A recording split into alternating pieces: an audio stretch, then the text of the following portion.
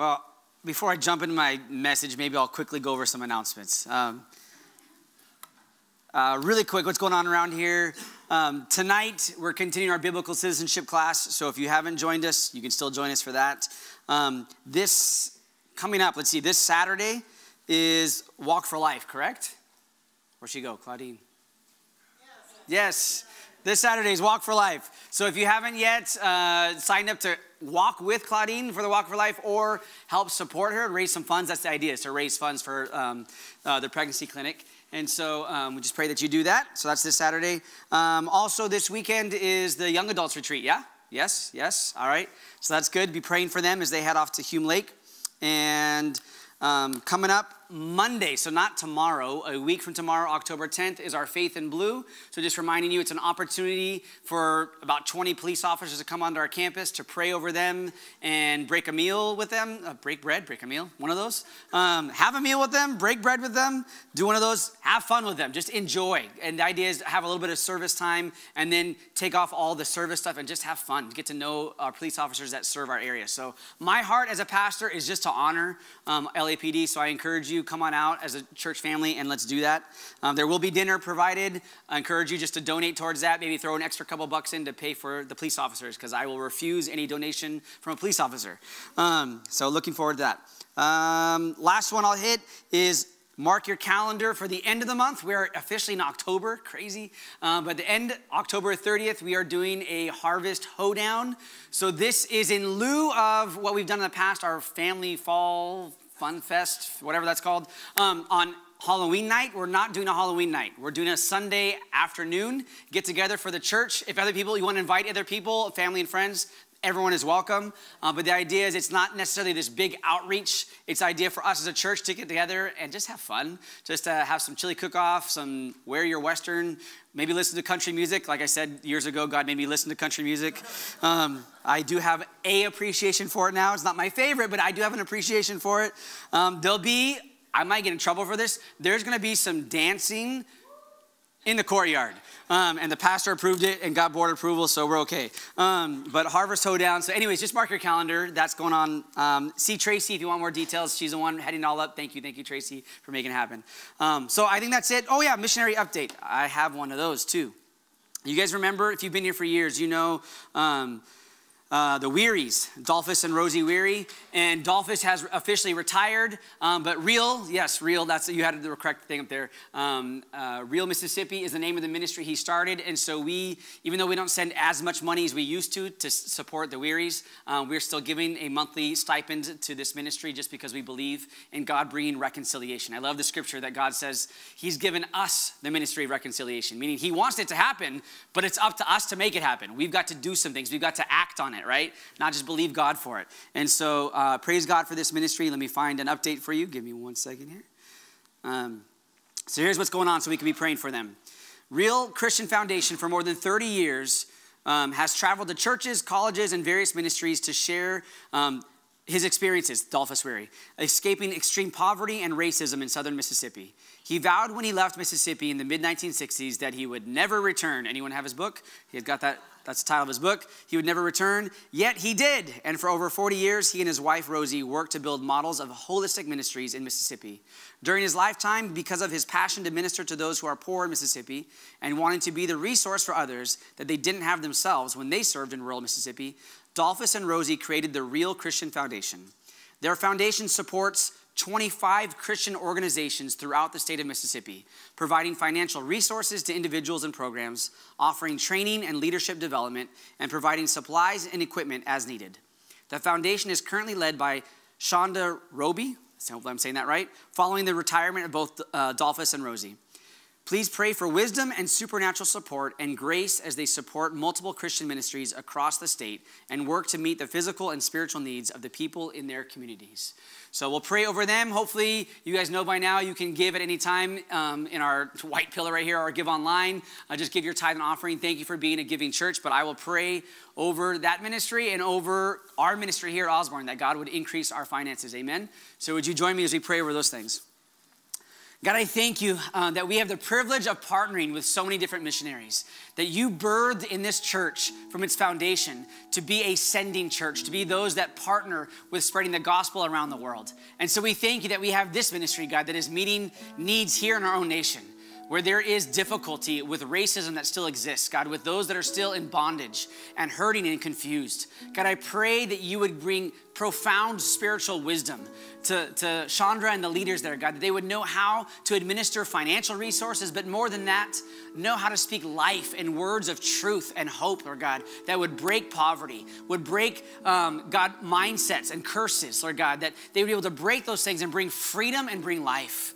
And so, Jesus, I pray that you would give them divine appointments, divine opportunities, God, just to bring the word of truth and the word of life. Would you give them courage and strength and boldness, God, to say your words, Lord God, in a way that is relevant, but in a way that is provocative, God, and confronts lies of the enemy. And so, God, I just pray a blessing and a covering and a peace over this ministry, God. Would you increase the fruit of this ministry in Jesus' mighty name? God, I pray for Osborne Neighborhood Church. I thank you that we have every need met here by you. You are our great provider. And I thank you for all those that are listening to my voice, God, that are givers, God, that they contribute and give to the needs of this church. And I just pray that leadership here, God, would have profound wisdom to know how to use the resources you've given us, God, in a way that benefits you, God, impacts your kingdom, expands your kingdom, God, that we would be a neighborhood church. We would reach the lost, God, all those that are around us. We would meet needs with those within our church body.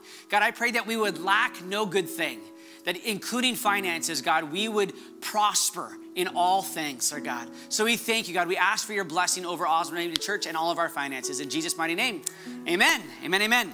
All right, good stuff. Well, I'm excited, maybe expecting just as much as you to see where our message goes this morning, because I've got the word of the Lord, but I'm still figuring out my sermon this morning. I was sharing with you from John chapter 6. I've been studying. It's so fun. I'm learning to enjoy the journey as I prepare messages for Sunday morning.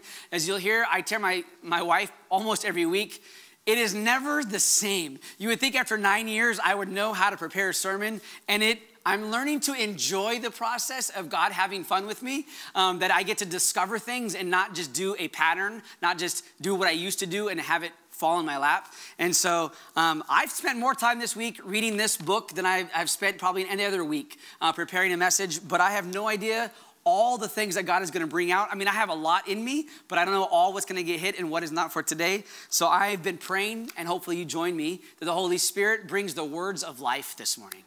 So I'll go right there. I quoted from you from John chapter 6. That Jesus was saying, I am the bread of life. He has these great I am statements. This is the first one that he makes in the Gospel of John. And he says it, like I said, you heard, I don't know if you caught it. I said, first he fed the 5,000, then he offended the 5,000. They came wanting the same thing to happen again. You can read in your Bible if you want. John chapter 6, make sure I'm not teaching heresy. This is what Jesus says. He says it multiple times, I'm the bread of life, I'm the bread of life. And they keep questioning him, what do you mean by that? And he says, all right, you know, your fathers in the Old Testament, they ate bread that came from heaven, manna in the Old Testament. But all your fathers, they all died.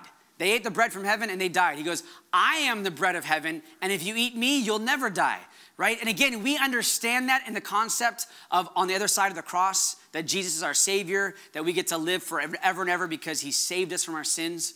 But put yourself in their shoes of his day. They're asking, Jesus, what are you talking about? How are you the bread of heaven? Explain that to us. And so he goes further and further and he says, I'll say it this way. Unless you eat my flesh, your teeth consume my physical body, and you drink my blood, you can't partake of me. And they're like, okay, now you've lost it, Jesus. Because all the law, the Old Testament law says this is not kosher, right? You don't eat human flesh and you don't drink blood, right? They have kosher still to this day. You don't cook things, milk and blood, right? You don't do that together. You can't, there's all these things like, we don't do this, Jesus. He's offending everybody. But in this, it says that many of his disciples left him. I'll read it to you. Let's find it. John chapter 6. You guys, I saw some of you turning there. So verse 48, he says this. John chapter 6, 48. I'm the bread of your life, the bread of life. Your fathers ate the manna in the wilderness and are dead. This is the bread which comes down from heaven, that one may eat of it and not die. I am the living bread which came down from heaven. If anyone eats of this bread, he will live forever. And the bread that I shall give is my flesh, which I shall give for the life of the world. Let's skip over, because I already kind of explained some of this to you. And then verse 66. From that time, many of his disciples went back and walked with him no more. Then Jesus said to the 12, do you also want to go away? Verse 68. But Simon Peter answered, Lord, to whom should we go? You alone have the words of eternal life. Also, we've come to believe and know that you are the Christ, the Son of the living God. We'll stop there. Peter, I love this. Peter gets it. Even though he doesn't understand eating flesh and drinking Jesus' blood, he's like, okay, he's with everyone else. I don't get what you're saying, Jesus. But where else can I go? Because when you talk, there's something deep within my spirit that you give me life. It's not just information. You're not a good teacher. I mean, Jesus was the teacher, the best good teacher. But you're not just a good teacher. There's something about life comes out of you. And I feel life come inside of me when you speak, Jesus. And I think even that, as I said this morning, my message, there's things that I'm trying to prepare is I don't want to just give good information. Hopefully I've given some good sermons over the last 9 years. Some maybe not great winners, but hopefully at least some have been good, right? But I don't always want to just give information. I don't want to be just a teacher. I want to be a teacher of God's word. That's one of my responsibilities, to teach the word. But I don't want to be just a teacher. I want to be like Jesus.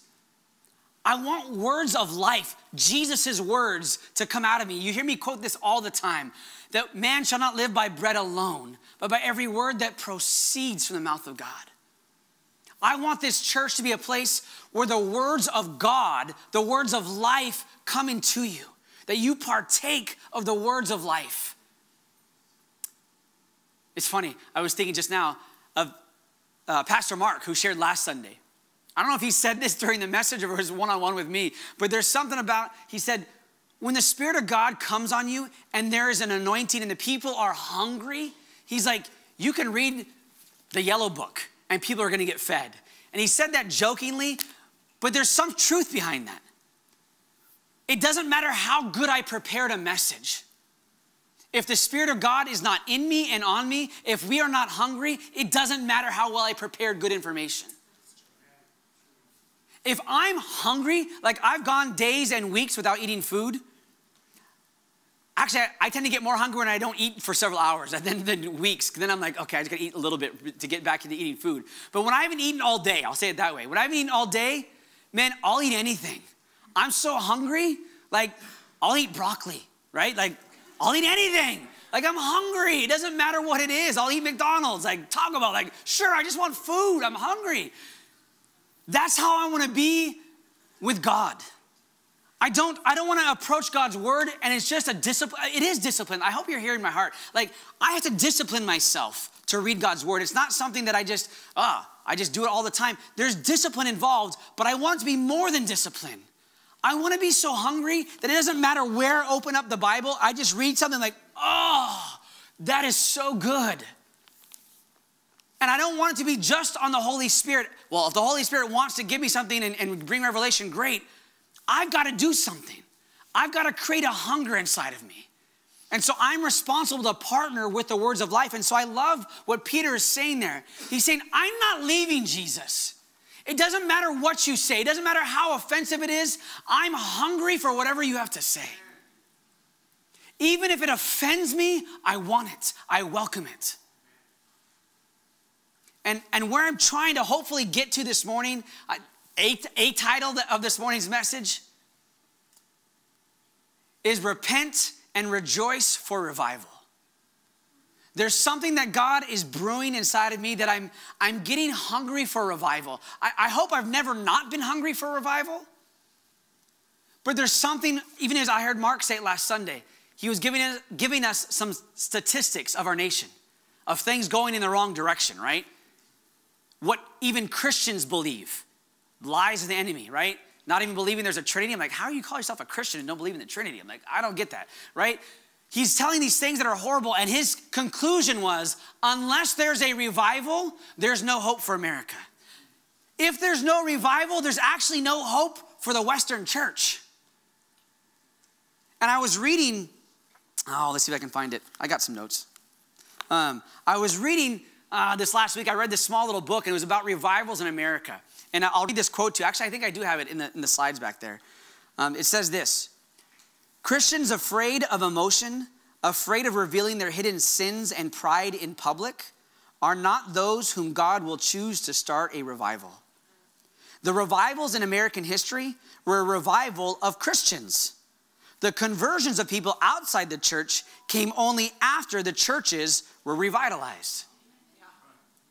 I keep saying, oh God, bring revival for America. And he's saying, those outside the church are not going to get converted until there's a revival inside the church. And it's not going to happen inside the church until people are willing to have their emotions stirred and are willing to confess pride and selfishness and arrogance and where they're wrong openly and publicly. If I'm hungry for revival, I've got to pursue repentance. I've got to, the most famous verse, right? Chronicles, right? If my people who are called by my name will humble themselves and pray and turn from their wicked ways, not those people out there, he's talking about his people. If they'll be broken, I'm attracted to brokenness. A broken and a contrite heart, I'll not ignore. God says it multiple times. He's drawn to brokenness. So I'm saying, if I want revival, it's got to start here. It's got to start here. I want America to be saved, but I can't pray for America. I can't vote the right candidates into place to have revival. It's got to start here. And I'm saying it's got to start with a hunger that I'm not satisfied with just eating an egg, a hard-boiled egg. I want the fullness. I want the fullness of what God avails. I'll share this. Even as Pastor Mark at the end of last Sunday service, he said, I don't want to manipulate people into receiving the Holy Spirit. He goes, but I would be wrong if I didn't steward an opportunity for someone to actually receive it. I love that Jake felt like there's supposed to be ministry. Great. I don't know. Let's try it. Maybe no one in the room got healed, but you know what? We tried. That's a success story. That's moving in the right direction, that I'm hungry for all of it. As Mark prayed at the end of last Sunday service, I don't know how many of you received something from God, but I was stirred because I saw a couple of young people in the front up here.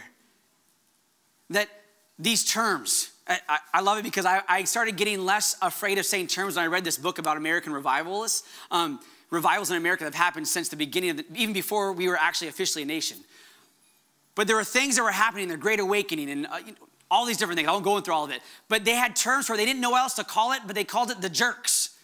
They called it like what Pastor Mark was saying, where they were hit with electricity. It was the power of God. It was the Holy Spirit coming on them, and they were slain in the Spirit. We've heard those terms before. But they were under the power of God. And there was something about seeing some young people this last Sunday. They were on the ground under the power of God. And what was going on, one of my kids was one of those, and he came to me afterwards, Dad, I'm sorry, I left a whole bunch of snot all over the carpet in the front of the sanctuary. And I said, praise God.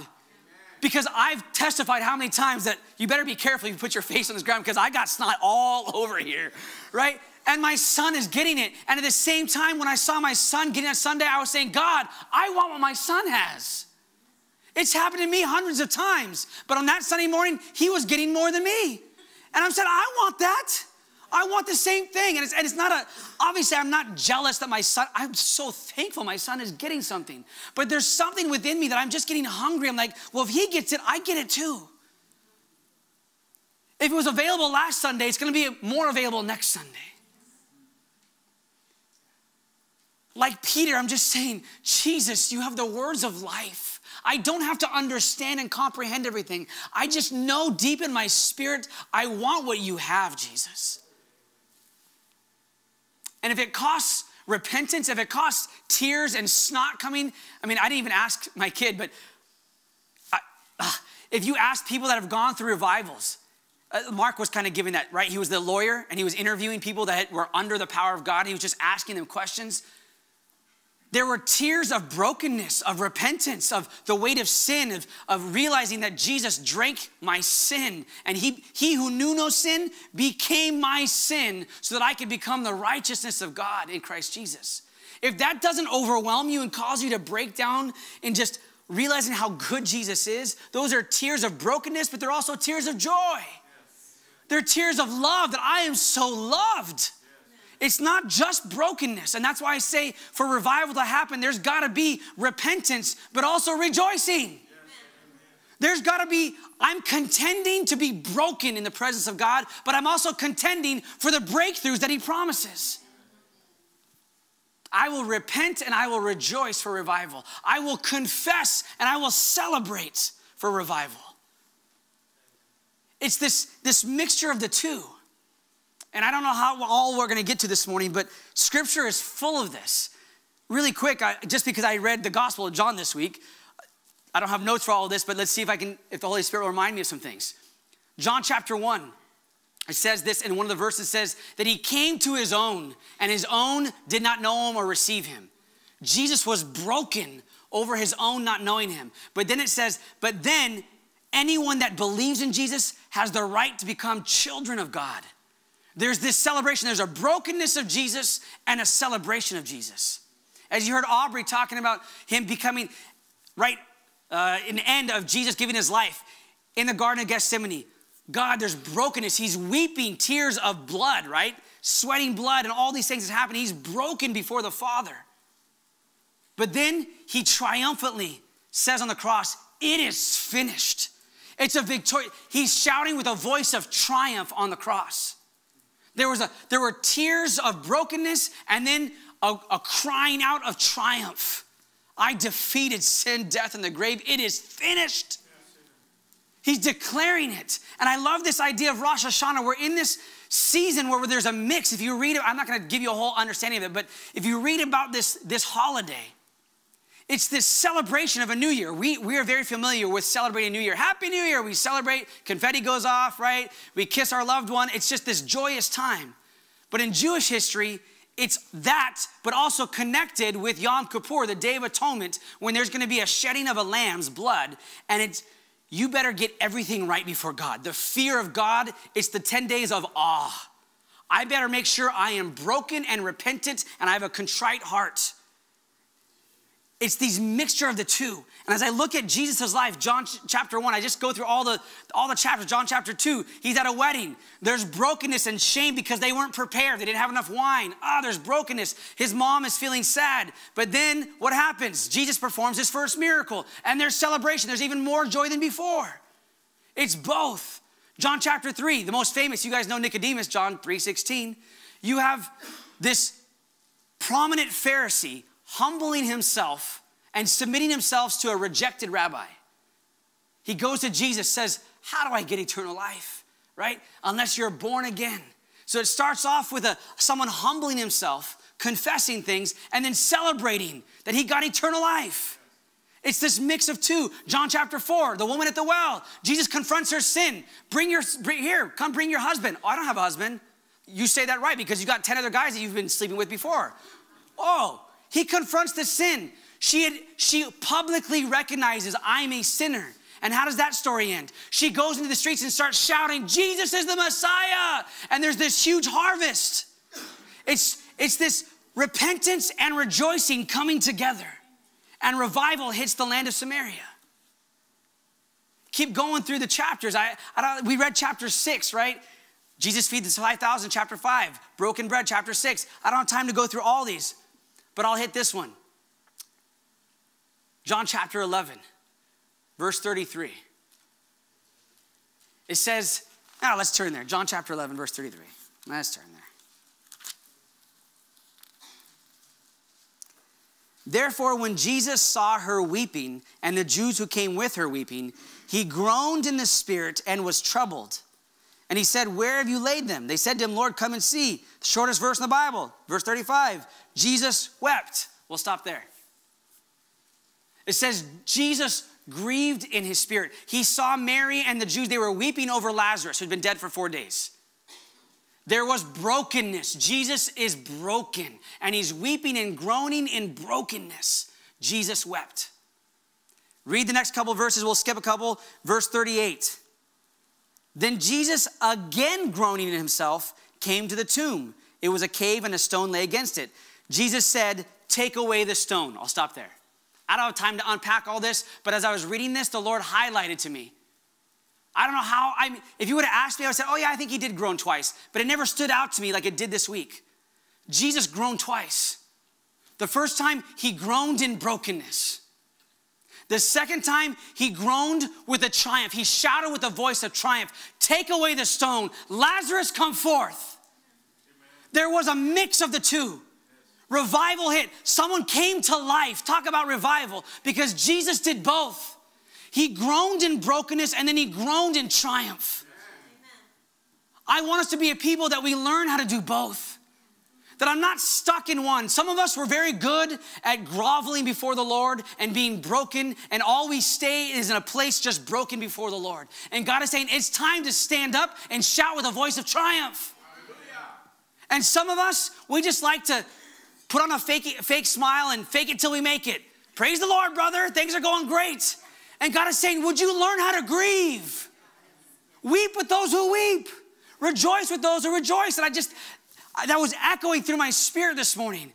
Jesus is in a season right now currently of grieving over the nations, grieving over America. Are we joining in with him grieving? But are we also joining in him celebrating what he's about to do? Revival is coming. He's excited. He's on the edge of his seat getting ready for all the things he has. Are we celebrating with a voice of triumph? Yes, Jesus, come. Right? It's the mix of both. He's rejoicing and he's broken. I want to learn how to do both well. I'm going to say that again. There's some of you. The Lord today wants to break off. All you know how to do is be broken. Today is a day where you shout with a voice of triumph. We began the service with that, blowing those shofar. It's time to say, no, I am free. We sing that song. Sometimes we just sing those songs, but sometimes it needs to be a declaration, a groaning from deep within. It is finished. Lazarus, come forth. Stone, get away. Whatever it is, it's like, this is happening. I'm not going to stay in the grave, right? And then some of us, we need to learn how to weep before the Lord. Brokenness needs to come. I won't share because I don't have the liberty to share the details of who, but I love that someone came to me this morning and they shared that on their car ride to church, they were crying, broken over their bad attitude at Starbucks this morning. They were angry because they got their order wrong, and then they were the last one to get their order, right? All these things, and they were angry and didn't treat the people like the way they should. And in the car right here, weeping with tears coming down. God, I missed it. I missed it. God, would that kind of brokenness get on all of us? Where I'm broken over my bad attitude.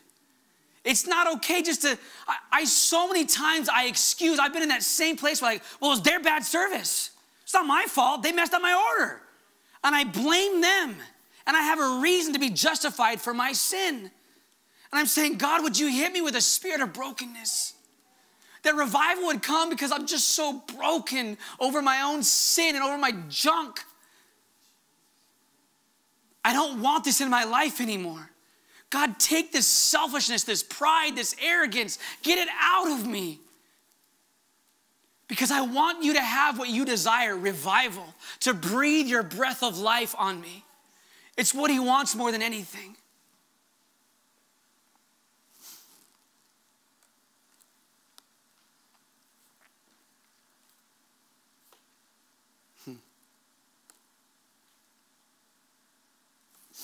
All right, I think we just need to figure out how to land the plane because I got way too many things to keep sharing.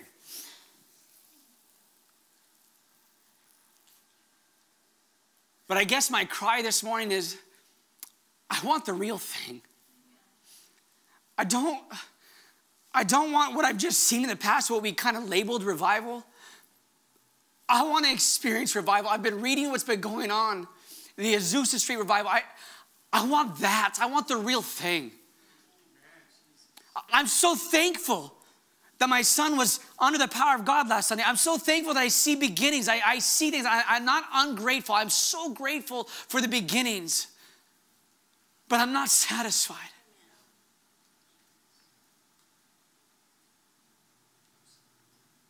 And I'm just being completely transparent and honest. Part of what my hunger is I've had, like I said, encounters with the Lord so many, I can't even count them. But I'm saying, God, even the deepest encounter I've had, that's not enough. I don't want what I had in the past. I want something that I have no context for.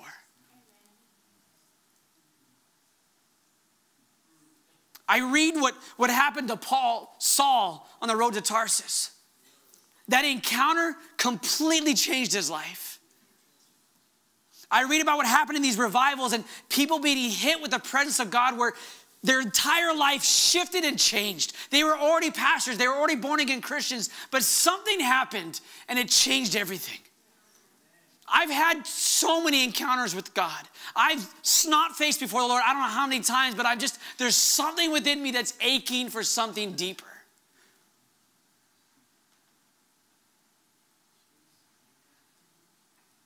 And if you get it first, great. But I'm saying, God, here am I. I want it first. It's not a competition, but there's this hunger. If I'm not hungry, how can I get the people hungry?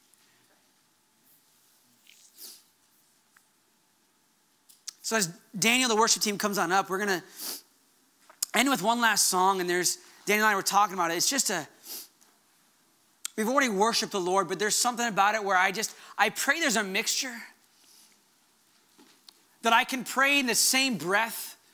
God, break my heart.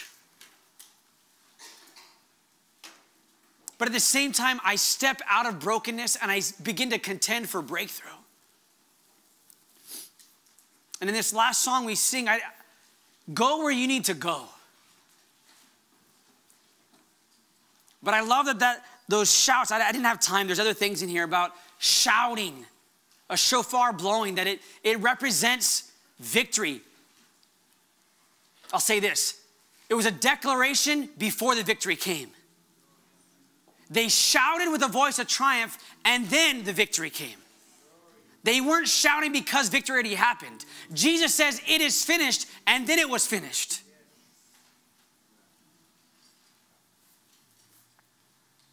So I know maybe you don't like this, but I'm trying to partner with the Holy Spirit. I don't know all of what it looks like, but I just know I'm hungry, and I want more hunger to come.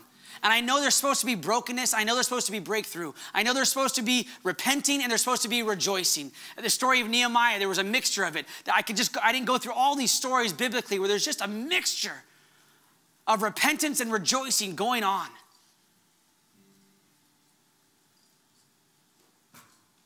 So would you just stand as we close the service? As we do every time, we just close with one last worship song. And I just invite you, as we sing this song, you're invited to leave and go get kids, because yes, it's exactly noon, time's there. Stay, minister to one another, go talk to someone. It's fine. This is a holy moment. I just invite you, I won't make you, but would you just put your hands in front of you? As we just come before the Lord. God, with my hands in front of me, as a physical representation of my heart, God, it's open. My heart is open. Like Peter, I'm hungry for the words of life. I don't want to go another day just being good, as Aubrey said. I want to be infused with the Holy Spirit, power to go live a victorious life, to bring your kingdom everywhere I go, to bring revival. God, I want to be a revivalist, someone who brings revival because it's hit me first. So God, I offer my life. Anything that offends you, anything that I've been wrong, God, Holy Spirit, would you convict me? Would you guide me and lead me in all truth? Show me, bring the light and shine in those dark places. That I would be broken and repentant, contrite, confessing to you, God, I don't want this. I am sorry. Remove it. But God, I also offer my lips and my lungs, that I will be a shofar. I will be a trumpet. I will declare and celebrate and rejoice with a voice of triumph. That greater are you that is in me than he who's in the world. That it's not by might, not by power, it's by your Spirit that lives in me. The flesh prospers nothing, but the Spirit brings life. So we ask, Holy Spirit, would you fill me afresh and anew? Just as you fell on a few young people last Sunday, God, would you fall afresh on me today? I want a fresh encounter. I want revival. I'm hungry. Would you just stay in that posture of worship as we sing this song?